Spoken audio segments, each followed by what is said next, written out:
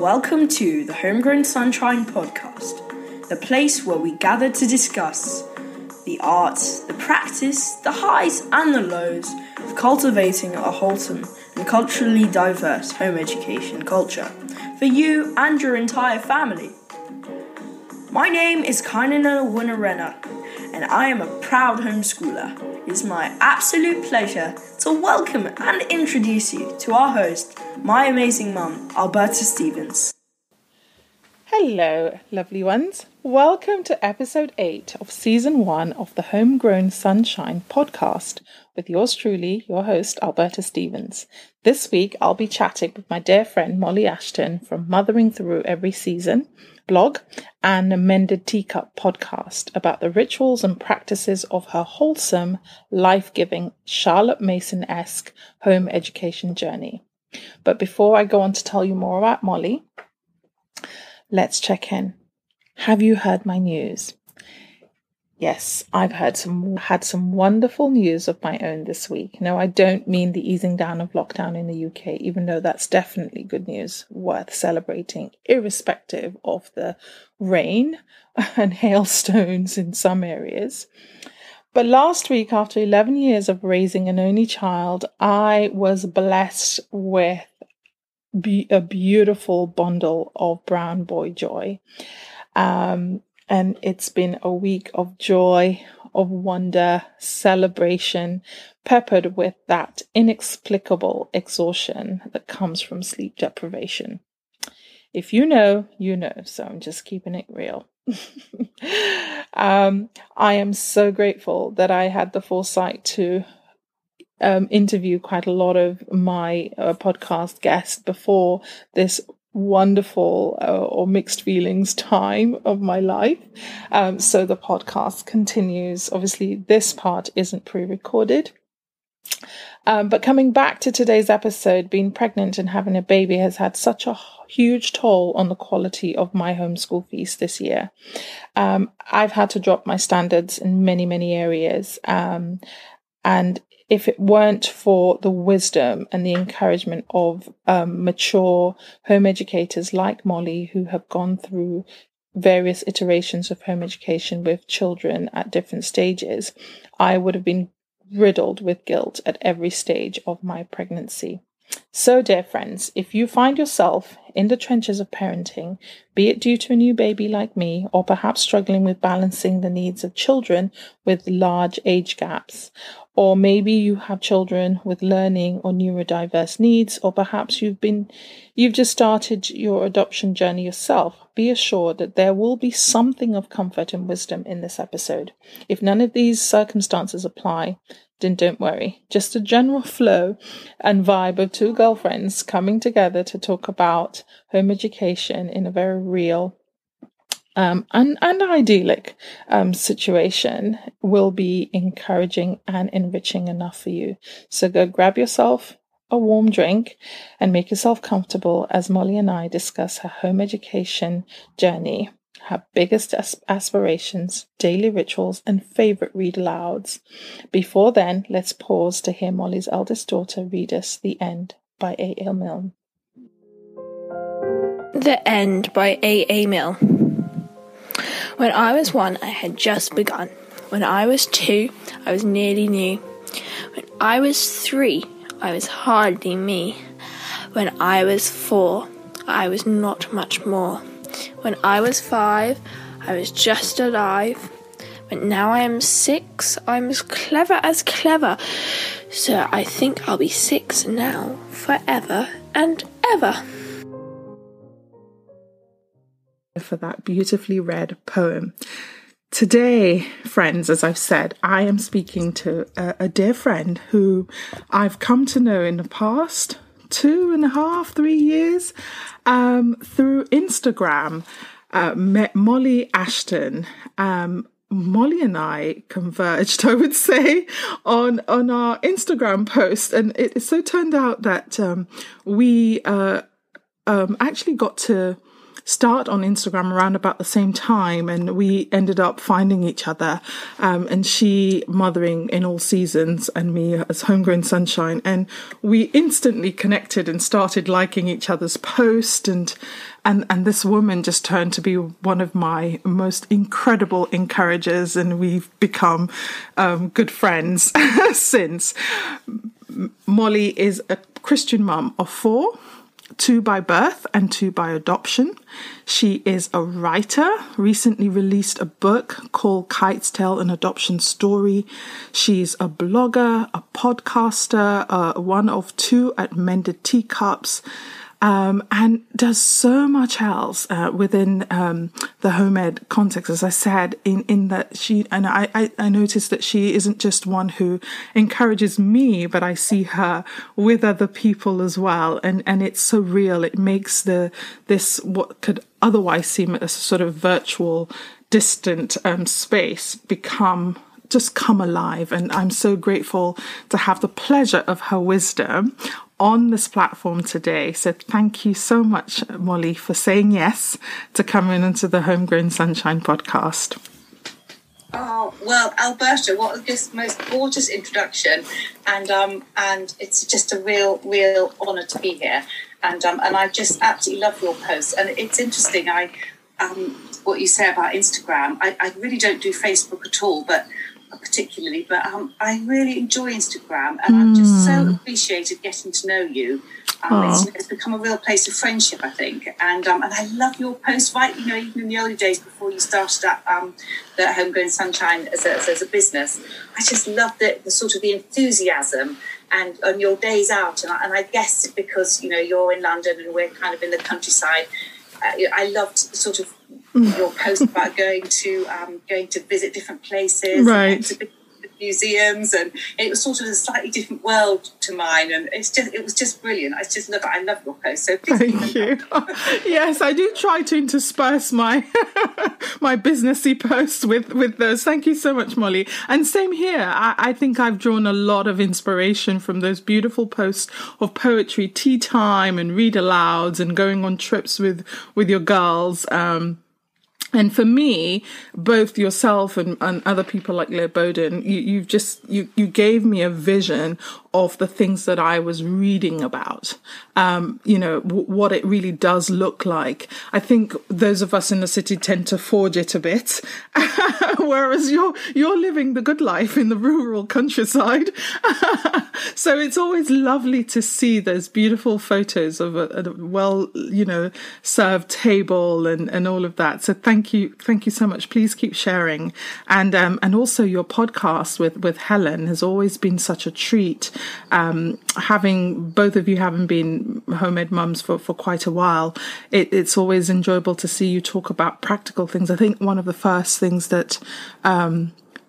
episodes that I listened to was talking about keeping the house organized or something like that. And it was so close to my heart.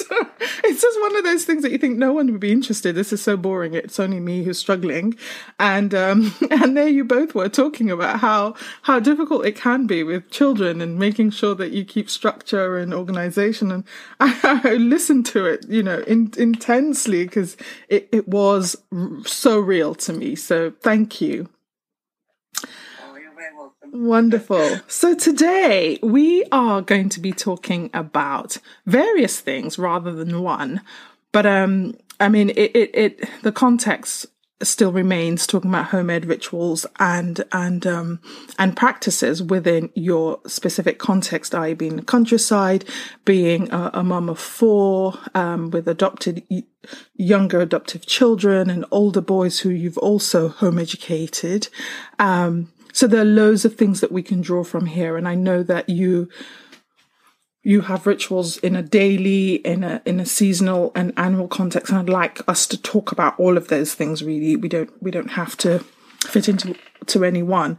But the most one where I like to start with all my guests is to talk about your journey.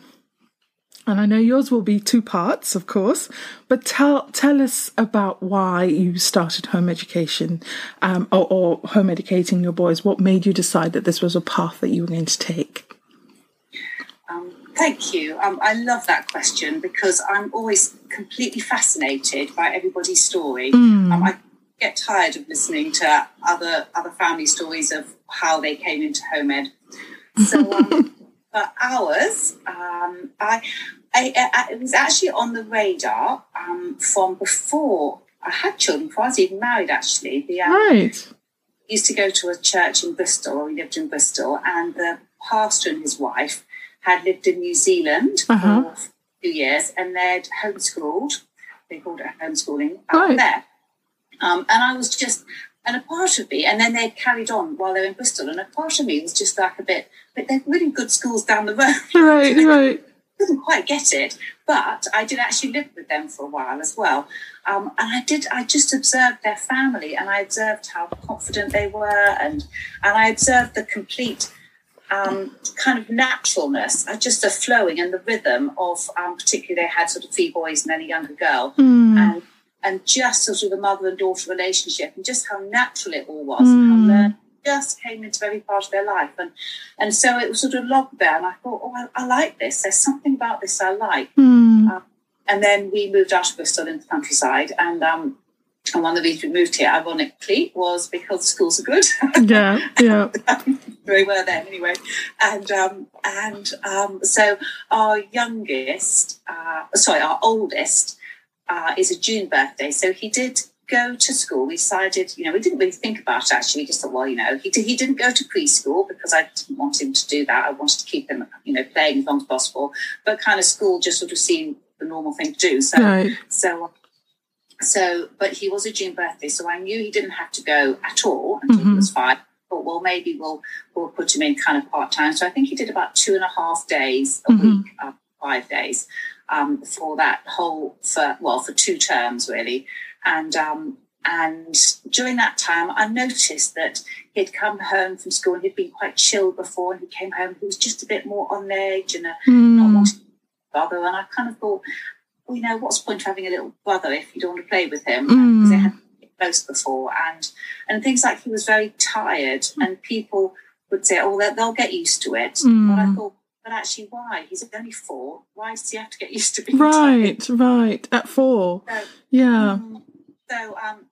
So we decided we did ask if we could flexi school, but the school governor said no, which actually, in retrospect, in fact, was really God's graciousness to us with the journey that we've been on subsequently, and the difficulties that others of our kids have had. I'm just incredibly grateful. God knew.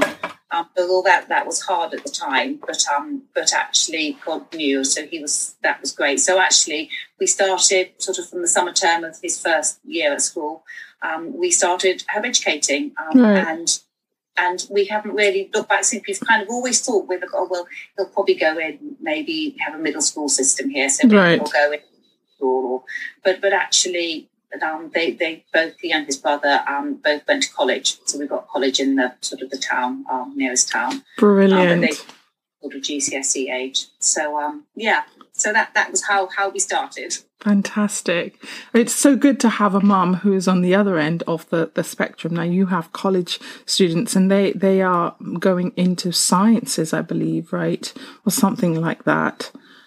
Yeah, no, it's amazing. And I think that's another thing to say, but actually, don't ever think your children will be limited to what you're good at. Because our 2, one is 19 and one's just turned 18. And the oldest one is doing engineering at University of Bristol, although actually, obviously, he's at home at the moment. Yeah. My worst subject at school was, my 2 worst subjects I was absolutely rubbish at were maths and sport. And you and I both. The oldest, I was always the last to be picked for the team, It's like, do I have to have her? And she can't catch a ball. And so my oldest one is doing engineering, and the second one is doing plays rugby and is doing a sports and exercise science BTEC, and is looking to do something in the sporting world. Wow. So I just think, well, that's bizarre, isn't it? It's not bizarre, but it shows that we're facilitate them in their education. We absolutely do. We absolutely do. Wow, what a testimony. Because, I mean, yeah, I think this really speaks to the questions we get often, like, well, but you're not a qualified teacher. How could you? And here you are, having turned out two boys very skilled at subjects that aren't really your strong points. But here they are. That's what they're studying. That's amazing. Molly, thank you so much for sharing. And just as they probably were entering school, you started the process again with your two girls, didn't you? So you kind of did another iteration of two just at that point. And what did that look like for you? Yes, I mean, that it is. And one way I was joking to say, well, you know, all the mistakes I made first time around, I can just make a whole load more the second time around. A whole lot of different mistakes, but also I can change things and I can do things differently as well. You do it better, yes. Yeah, there's kind of 5 years between the two middle ones. Yeah. So 2 years, 5 years, and 3 years kind of thing. Something like that. 10 years in between the oldest and youngest. And so and again, I think God was so gracious leading us into home ed, because the adoption process was actually very, very difficult. I think it's a little bit easier now, but it really was very difficult. And I think the fact that we could go through it with our boys, you know, we could sit, we could pray about it. Right. You know, we did. You know, obviously we had to keep some stuff from them, but you know, we were very open all the way along, and so we did life together. And so therefore, when our oldest daughter came to live with us, sort of just under 2, and it just was very naturally part of our learning. The boys weren't packed away to school, so to just have individual time with her. You know, she came in and we were just all in it together, kind of thing. Right. So I think for both the girls, and then our second daughter came a few years after that. So, and she was, she was 3. So, I think for both of them, they did a lot of playing in their early years, which I think for any child, I think particularly for one of them, she'd missed out a huge amount on playing, still catching up. So she just played, and I think that's wonderful that, you know, as us as sort of home anyone, right, to have that understanding. You've got the space, yeah. And they learn such a lot through free play. So that was tricky. There was one time, and it was tricky with, I sort of had a 13-year-old who was just starting GCSEs and a 11-year-old who's very dyslexic, so was doing completely different things. Right, right. She was 8 and 3 or whatever the other one, but that they were all doing different things, and that was quite tricky. But I think that's family, isn't it? And family can be messy sometimes, right? Often, yes. And we just learn through it, don't we? So. Yeah, and hopefully you gave yourself a lot of grace and space to maneuver all of those hurdles, because I can't imagine, you know, between a 13-year-old and a 2-year-old and the different needs, but you did it. It's amazing. Yeah, God is very gracious. Yeah, wonderful. And I know we're going to come back to your latest book, A Kite's Tale, but I want to assume that some of this comes through in that book as well. Is that the case? Which I haven't read it yet. Yeah, very much. No, it's very much the story of our journey. Definitely, yes. Fantastic. Well, look forward to you sharing more about that shortly.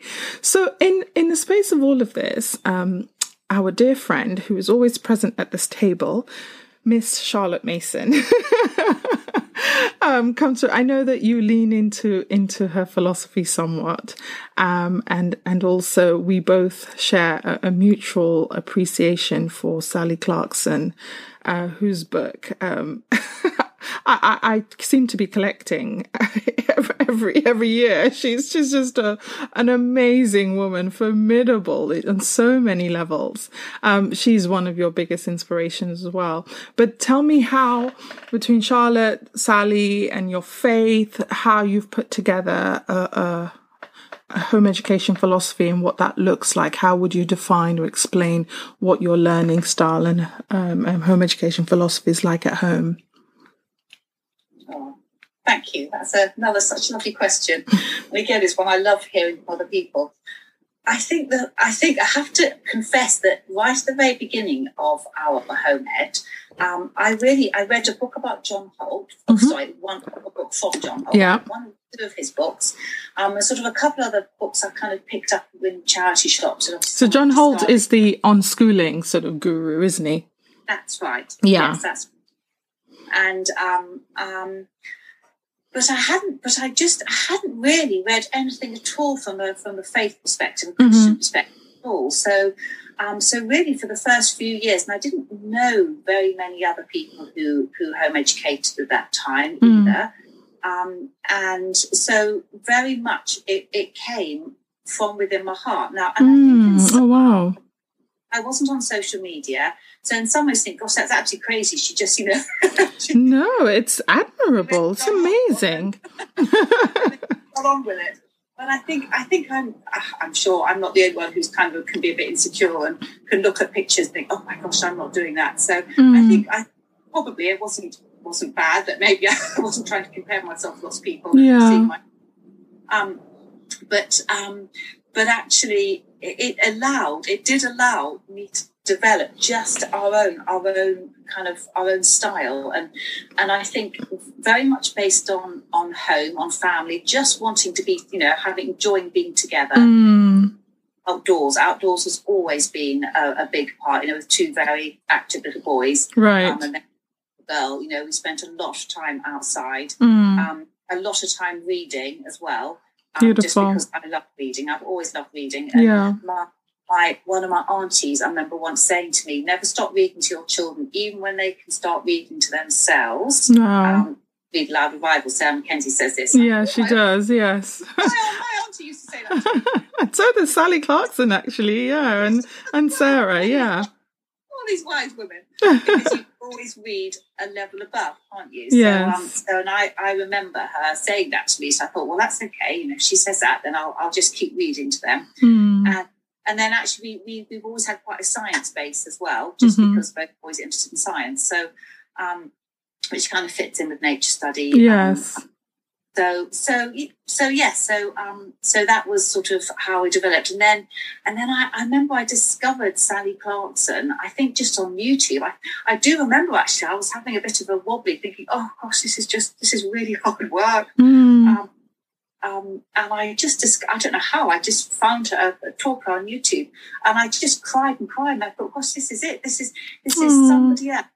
She's verbalising what is in my heart. She's verbalising what I've been trying to do all these years. So I always kind of think that my main sort of philosophy is probably very similar to Sally Clarkson's. Yes. Based on home and learning and whole learning. And then I subsequently started reading Charlotte Mason. Yes. And I just love the idea of living books and the respect for children, beings in themselves. Yeah, whole people, quiet learning time. I just love that, the quiet growing time when they're little, reading. Yeah, so I think that's such a rich education. So in a sense that's added an extra bit, which I probably didn't have when I was when with the boys, particularly sort of with poetry and art and stuff. A little bit with the boys, but we were quite science based, and so the sort of the Charlotte Mason has sort of come in a little bit more sort of with the girls, really. Beautiful. Isn't that what's so amazing about reading? That I was saying this to a friend the other day, that it probably shows more when you get to university and you become more exposed to people who've lived maybe thousands of years ahead of you, but yet they're saying something that resonates with your heart, and you sort of feel like, oh my goodness, this is exactly how I feel. These are the exact thoughts I'm having. But these people are so distant from you, either geographically or historically over spans of time. And I'm just thinking about that in relation to what you said about Sally, because as you explain your own journey, it sounds very similar with her style, because she doesn't use a particular curriculum or philosophy. She's just led by, her ministry and her heart to raise her children in the way of the Lord, and uses a lot of read alouds. I think that's the most important thing that I hear, and hospitality and service and kindness and this whole spreading this life-giving table. You could be Sally Clarkson from what you've explained, the way you did it, just being led by your. So tell me, Molly, in light of all of this, so you've got this mix, if you like, a sort of a legacy of having done homeschooling with the boys in a particular way. And then now you have a fusion of a bit more Charlotte Mason arty music study, daily or seasonal basis. What does homeschooling look like? And what are the rituals that you do that make the rhythm of your homeschool day? Okay.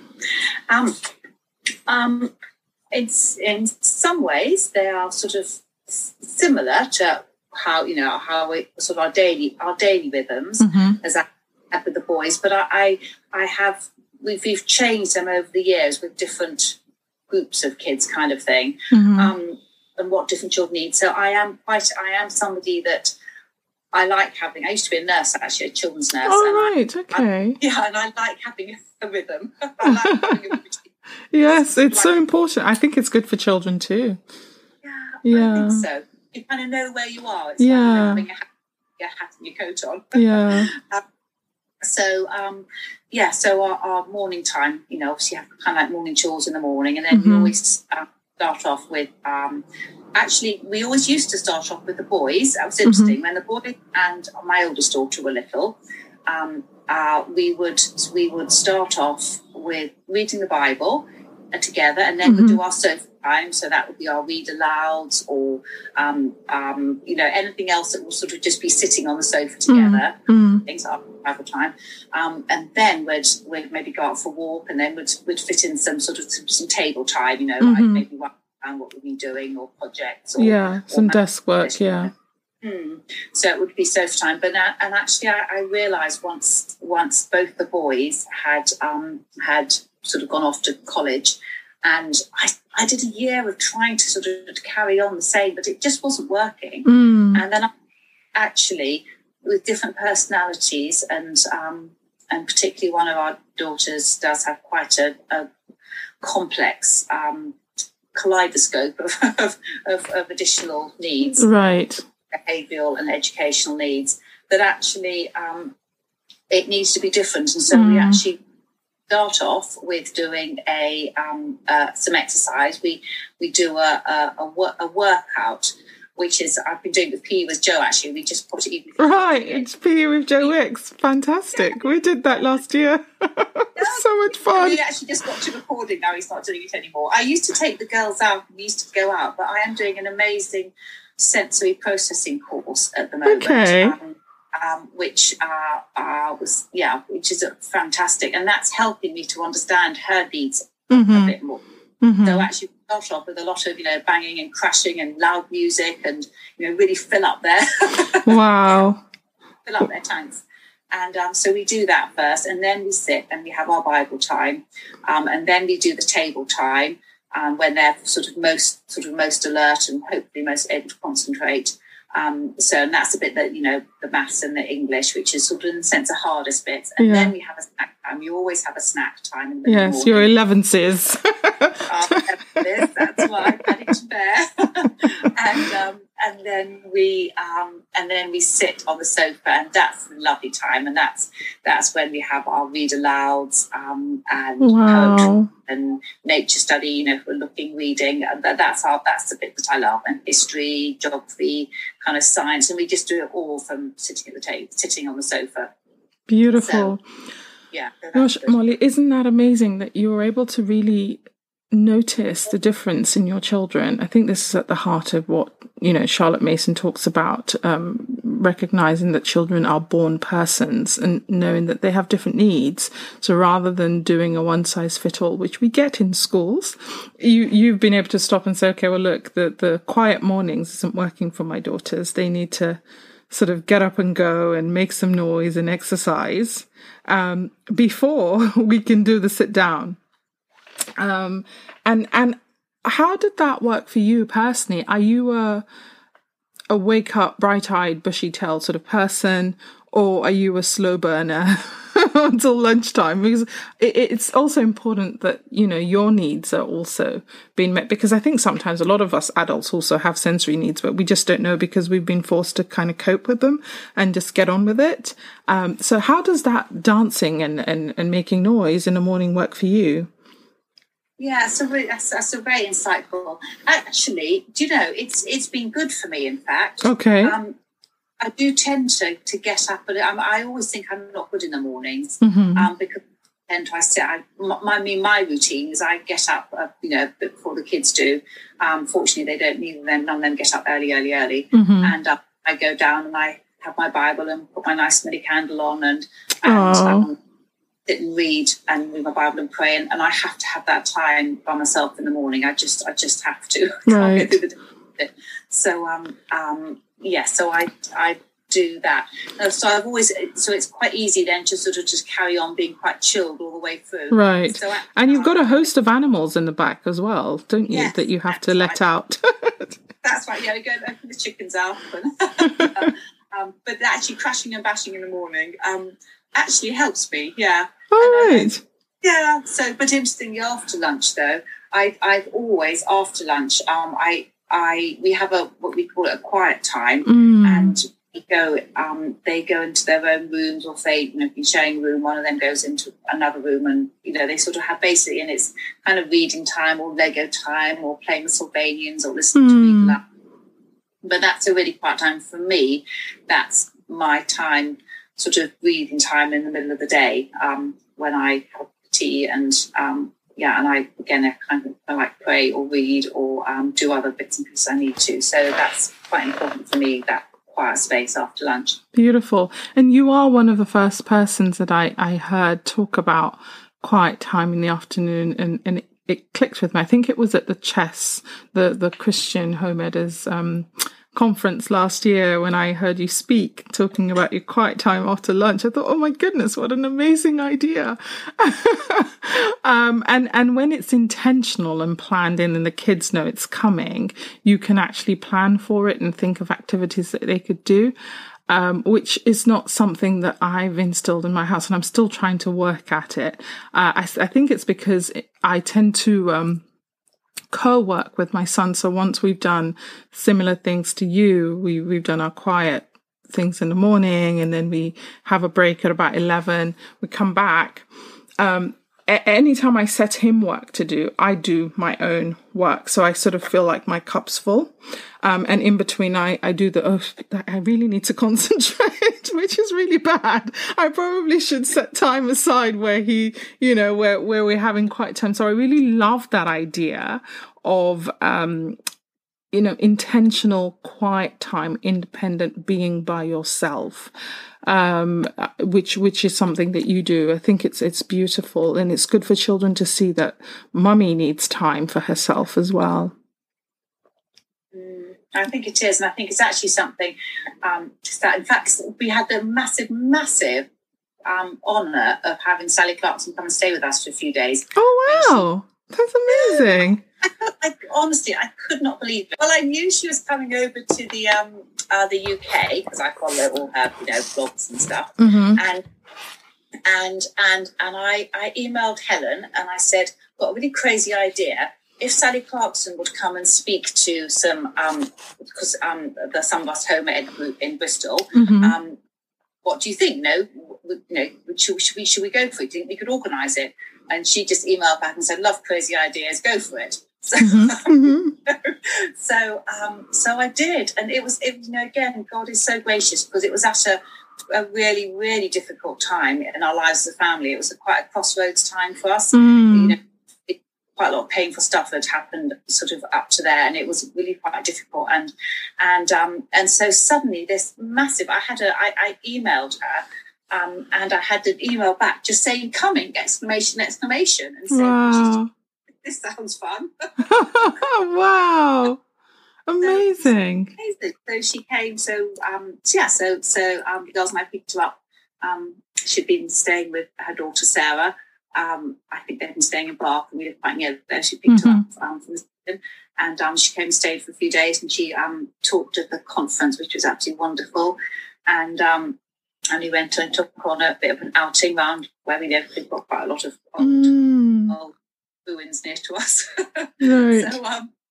So it was wonderful. And she said to me, "You're in for the long haul, with a 10-year gap, and and I'm not the youngest of mums anyway." And she said, "You really, really need to look after yourself. It's a marathon, it's not a sprint. You need." And I actually think it was her saying that to me. And I thought, yeah, okay, I'll take that on board. So yeah, so I'll pass it on to yeah. Well, thank you for sharing that with us. I think I'm certainly going to be one of those people right behind you for the long haul. So it's good advice, and it's something that I've been speaking about, or started this podcast talking about cultivating our inner lives as parents. And I think, when we are happy and at peace with ourselves, we offer that as a feast for our children. So thank you for modeling that so beautifully for us, Mary, with your quiet time in the middle of the day. Go find something to do. And mummy's going to have some time to herself. Your cups have been full. Sounds perfectly reasonable to me.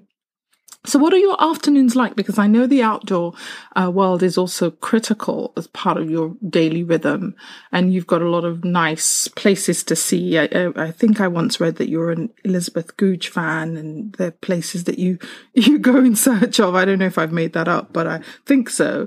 And I've seen that you do a lot of go and see a lot of historical sites and also open spaces. So tell us a little bit about how that works. Yeah, you're absolutely right. I love, I discovered, actually, again, it was Sally Googe. I felt, we were in Wells, which is where Elizabeth Googe actually lived for a while. And actually, Sally said, "Oh, have you heard of Elizabeth Googe?" And I was like, "No." I did feel a bit stupid that, this lady, this wonderful author who had actually lived in, one of the places where I go and do my shopping. Wow. And I had never even heard of her. So anyway, I started reading her. So yes, and she lived in Wells. So we love, my mum lives there. So we quite often go and I do my shopping there. It's amazing, yes. But we've always, again, as part of our weekly rhythm is I've always, right from the beginning, with the boys, sort of, in a sense, done structured learning on 4 days a week, and then have 1 day a week where we have an outing. So it's an outing day, or we call it our girls' fun day.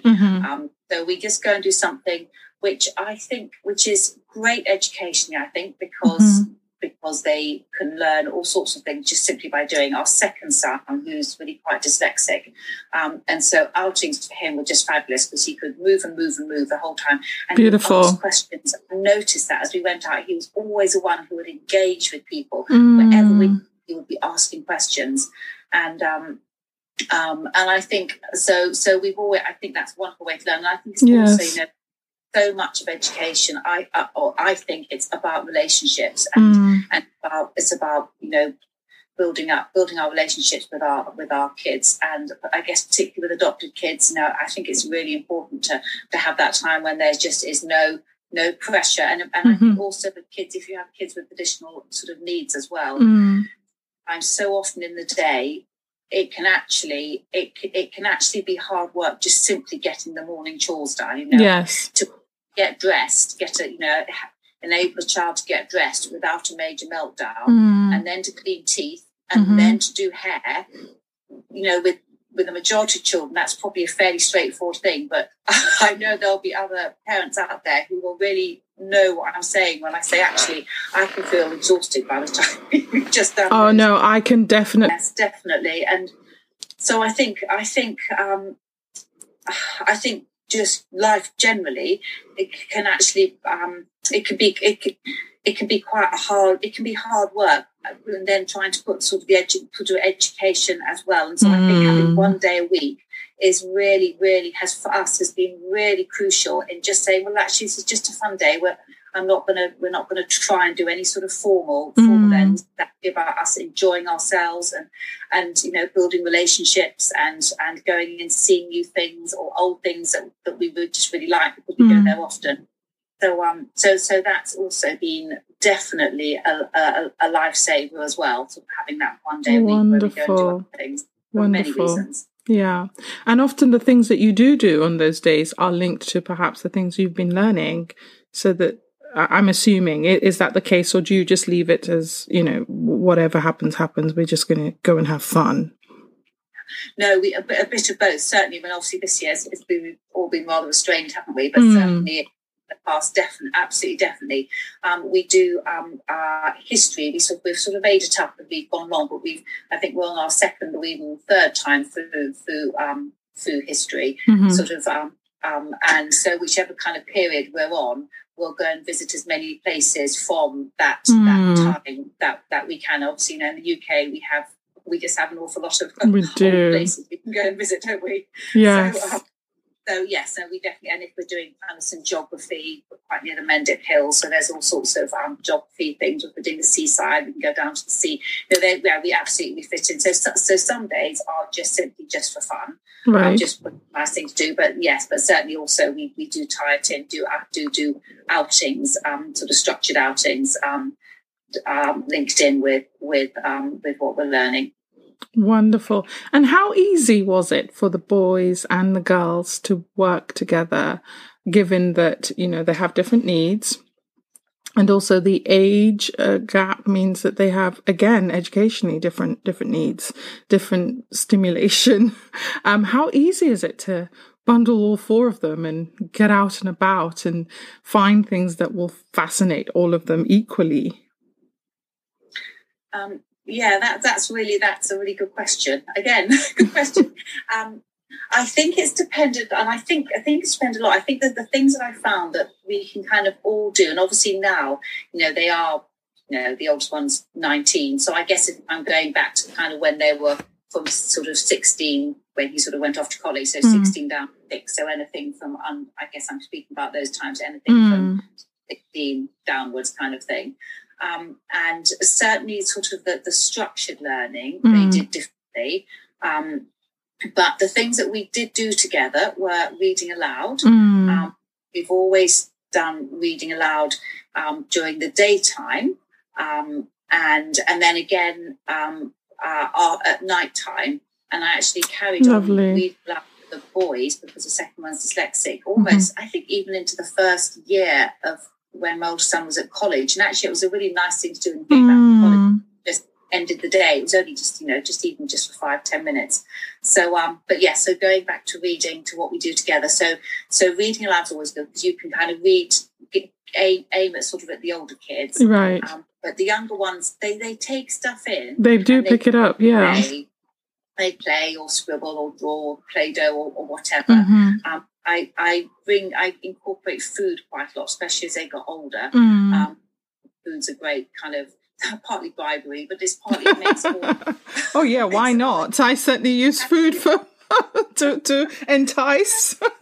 Yes, but it kind of makes it all into a nice experience. I think. So and they do. They often think back and they sometimes say, "Oh, I associate such a book with such a food because that's what we used to." So I think reading aloud is something you can do with just any age, and also audibles as well. Yeah. So if we were all in the car together, we'd listen to audibles, or over meal times as well. We'd kind of listen to audibles. Right. And then the other thing obviously is then going out, because actually we can all go out and we can go on a walk. We could go and walk together, or go and visit a place. We used to sign up to one thing per year. So Slimbridge was a favourite one. It was a wildfowl and wetlands trust sort of place. Right, okay. And we kind of signed up for a year. Or there's so many free places you can go to. Yeah. One a year. Oh, how sensible. Wonderful. This is probably a good time to pause and listen to your youngest daughter read us a short poem.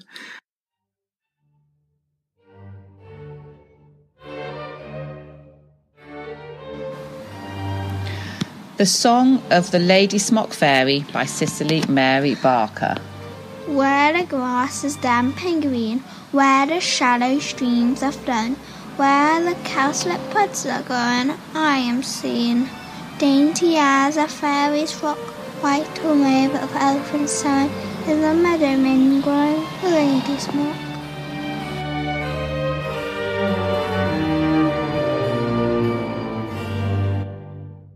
Thank you so much.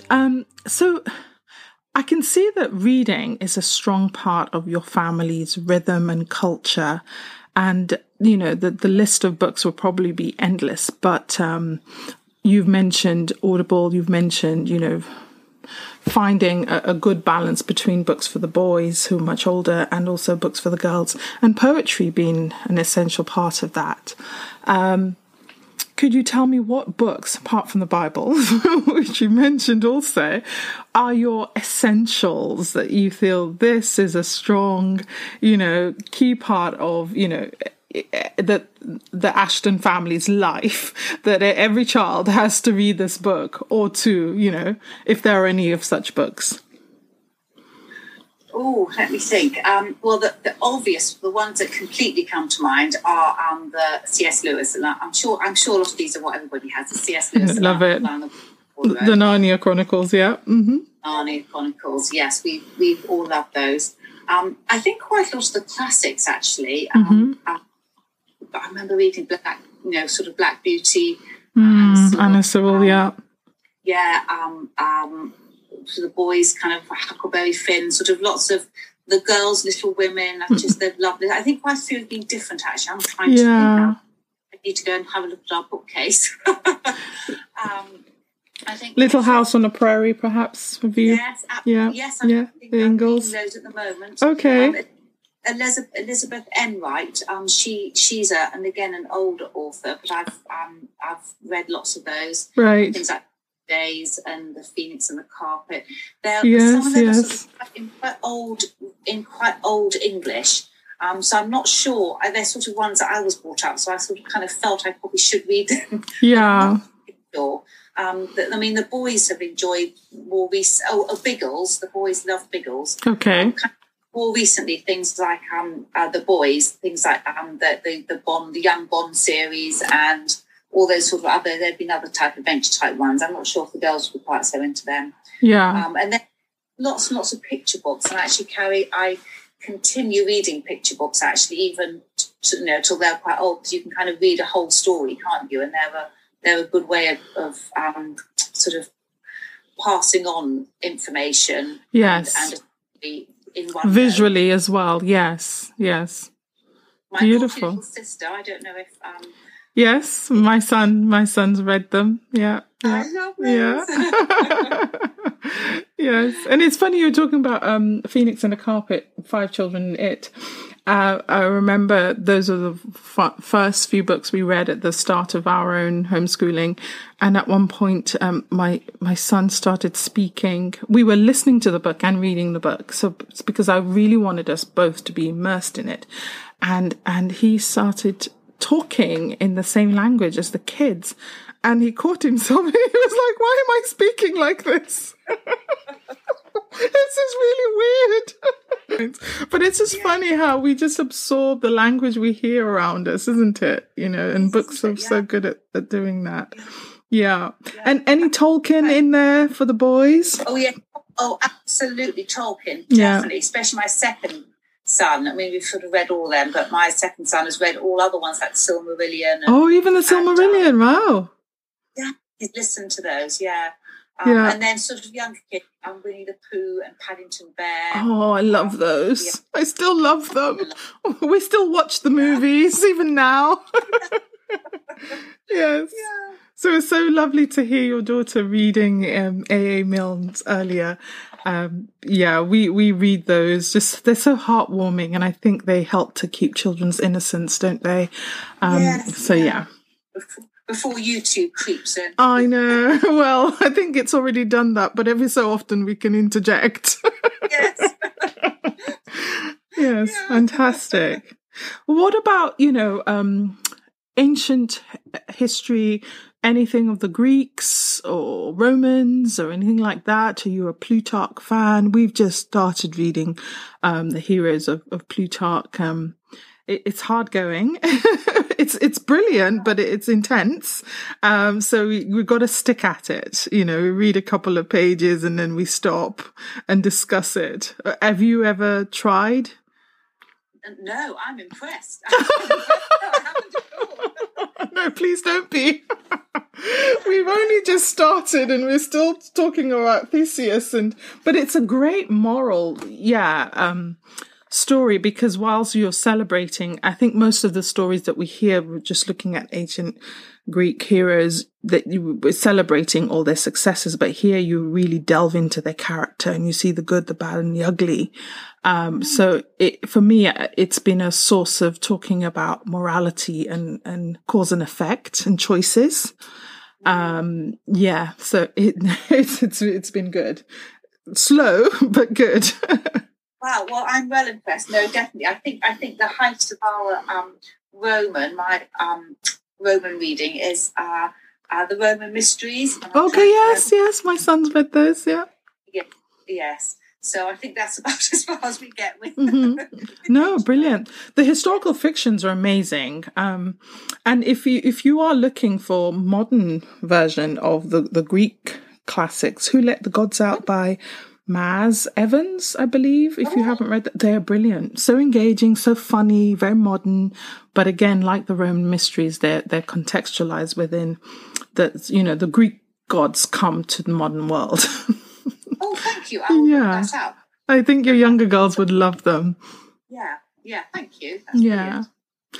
Oh, Molly, wow, we could talk books. This could be another separate episode of just talking about interesting books. But what about poetry? Do you have favorites? How do you do your poetry study? Do you pick up a poet that you study over a period of time, or do you just read different poems as and when they come? How do you do that? Yes, I've never been. That's a good Charlotte Mason sort of way of doing things, isn't it? Right, yeah. Poet study, and I haven't ever. Well, no, I lie. I've sort of done that a little bit, but not hugely. So mostly, I have to say, we just get the books out, and we'll just read. We'll just choose them, and we'll just take some turns to read. Sometimes in the past we'll do poetry tea time with friends. Sometimes we do a kind of themed poetry tea if we're kind of learning about something in particular, or if it's kind of springtime or autumn time, we'll do a seasonal one. Or we did a great not composer, a painter study on Mary Cassatt, and we did a lovely with a friend. Oh, lovely! Found some kind of Mary Cassatt, so that was lovely. Yeah. So we so some of them are themed, and some of them are just we just read. We just choose, randomly. To be honest, I'm not that educated with poetry, so I'm not sure that we go that deep. I was saying to you beforehand. I think one of our favourite family poems is "The Day I Got Stuck Down the Toilet." Love it. I'm going to look for it now. One minute I was something cosy, and the next I was horrid and probably wet or something like that. And it goes on. Oh gosh, it would capture children's imagination so much. I'm sure my son would like it. He loves the silly things, and it's good to interject these silly poems every now and again. But I mean, and I think that's one of the beauties of home education, that we learn alongside our children. So whether you're an expert or not is irrelevant. I think it's just having a go, right? And you never know what the children capture. So we we do a mix. There are times where we'll pick a poet if I see that my son is drawn to the style. But often the only criteria we tend to have is we read a classic, we'll read a nature poem, and we'll also make sure we look at a culturally diverse poet as well, so that we have that fusion. But otherwise, we're not particularly too thematic in the poems that we read. Fantastic. So in all of this, it's quite a feast you lay out for the children. And I know that we've mentioned how you are intentional about taking time out for yourself. But I wondered which aspect of the feast that you lay out for your children has been the most enriching aspect of home education for you. Which aspect do you enjoy the most yourself? Oh, wow. Let me think. I think in some ways it's learning. I think reading, as in the stories we read together. I think that's probably it, because we just learn so much from reading, don't we? And so I think probably there are many other things as well. But I think actually just the opportunity to reread some of the books that I had as a child, but actually read a whole. They're ever so perceptive, aren't they? And I do sometimes wonder actually if they read aloud's more for me than for them. But Well, why not? You've got such a wide breadth of experience, both in terms of just home educating, children over 19 years, and also within the context of, bringing in adopted children and, within the home educating within the countryside, being a Christian home ed, just so much that you bring to those of us who are just entering the scene. And I get that not only from your post, but I get that from the conversations we have every so often, listening to your podcast, Mended Cups. I wonder, for the benefit of my listeners, what final words of advice or encouragement you might give to those who may have kids with additional needs, or adopted children, or perhaps people who are having a wobbly time at this point in their home education. What final words of encouragement would you like to share with them? Oh, thank you for letting me speak into that, because I think that's probably one of my biggest hearts, actually, just to be able to encourage mums for when things are, and I realise I'm speaking to mums, not dads. I don't feel I really have the perception of speaking, or the experience of speaking to dads' lives. So this is for mums. That actually you are doing an amazing thing, and seasons of life will be difficult. Sometimes it will just be simply to get through the day. And to make sure that everybody has at least one cooked meal a day, even if it's just baked potatoes and bean and a tin of beans. Yeah, there are days like that. Yeah, and everyone has vaguely clean underwear, even if they share. Not at the same time, obviously, but sisters' knickers, and but actually that you are doing such an amazingly important, profoundly important job. And there may be days which will seem very difficult, and there may be seasons which will seem very difficult. But even within those difficult, dark times, what you are modelling to them, you're modelling being a mum, you're modelling being with them, even though it's difficult. You're modelling, when things go wrong, being able to say sorry, yes, then we'll forgive. You're modelling that whole kind of redemption process. Family is just so important, and so much of culture now in so many ways is actually making it even more difficult to be family. There's so much pressure on the family at the moment, increasingly, and so what you're doing is profoundly important, and you are instilling those values in your children every day, which are going to stand them in good stead later on in life. And for those of you who are Christians, you're giving them foundations in their Christian faith, being able to teach them again those Christian values which are going to be important. So go easy on yourselves, really be encouraged, because it's great to have ideals and inspiration. And I'm an avid podcast listener. I love listening to podcasts and just hearing from other women and being inspired. And you have these ideals that you want to be, and then you can look at your everyday life and think, oh gosh, there's nothing like that.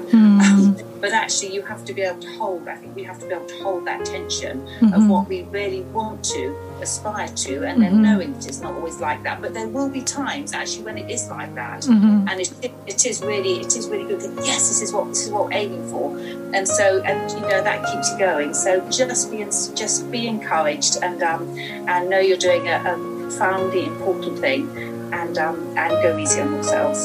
Beautifully said. Thank you so much, Molly. It's been an absolute pleasure to have you on here, and I look forward to having you on again for future seasons. Thank you again. Oh, thank you so much. It's just been lovely talking to you.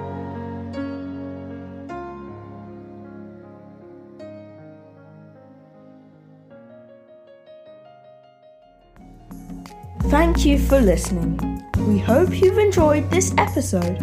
If so, we'd appreciate if you could take the time to subscribe, share, or write a review. This would also help others who need to find the show find us quickly. Also, if you would like to find out more about Homegrown Sunshine, please check out the links in the show notes. Until next time.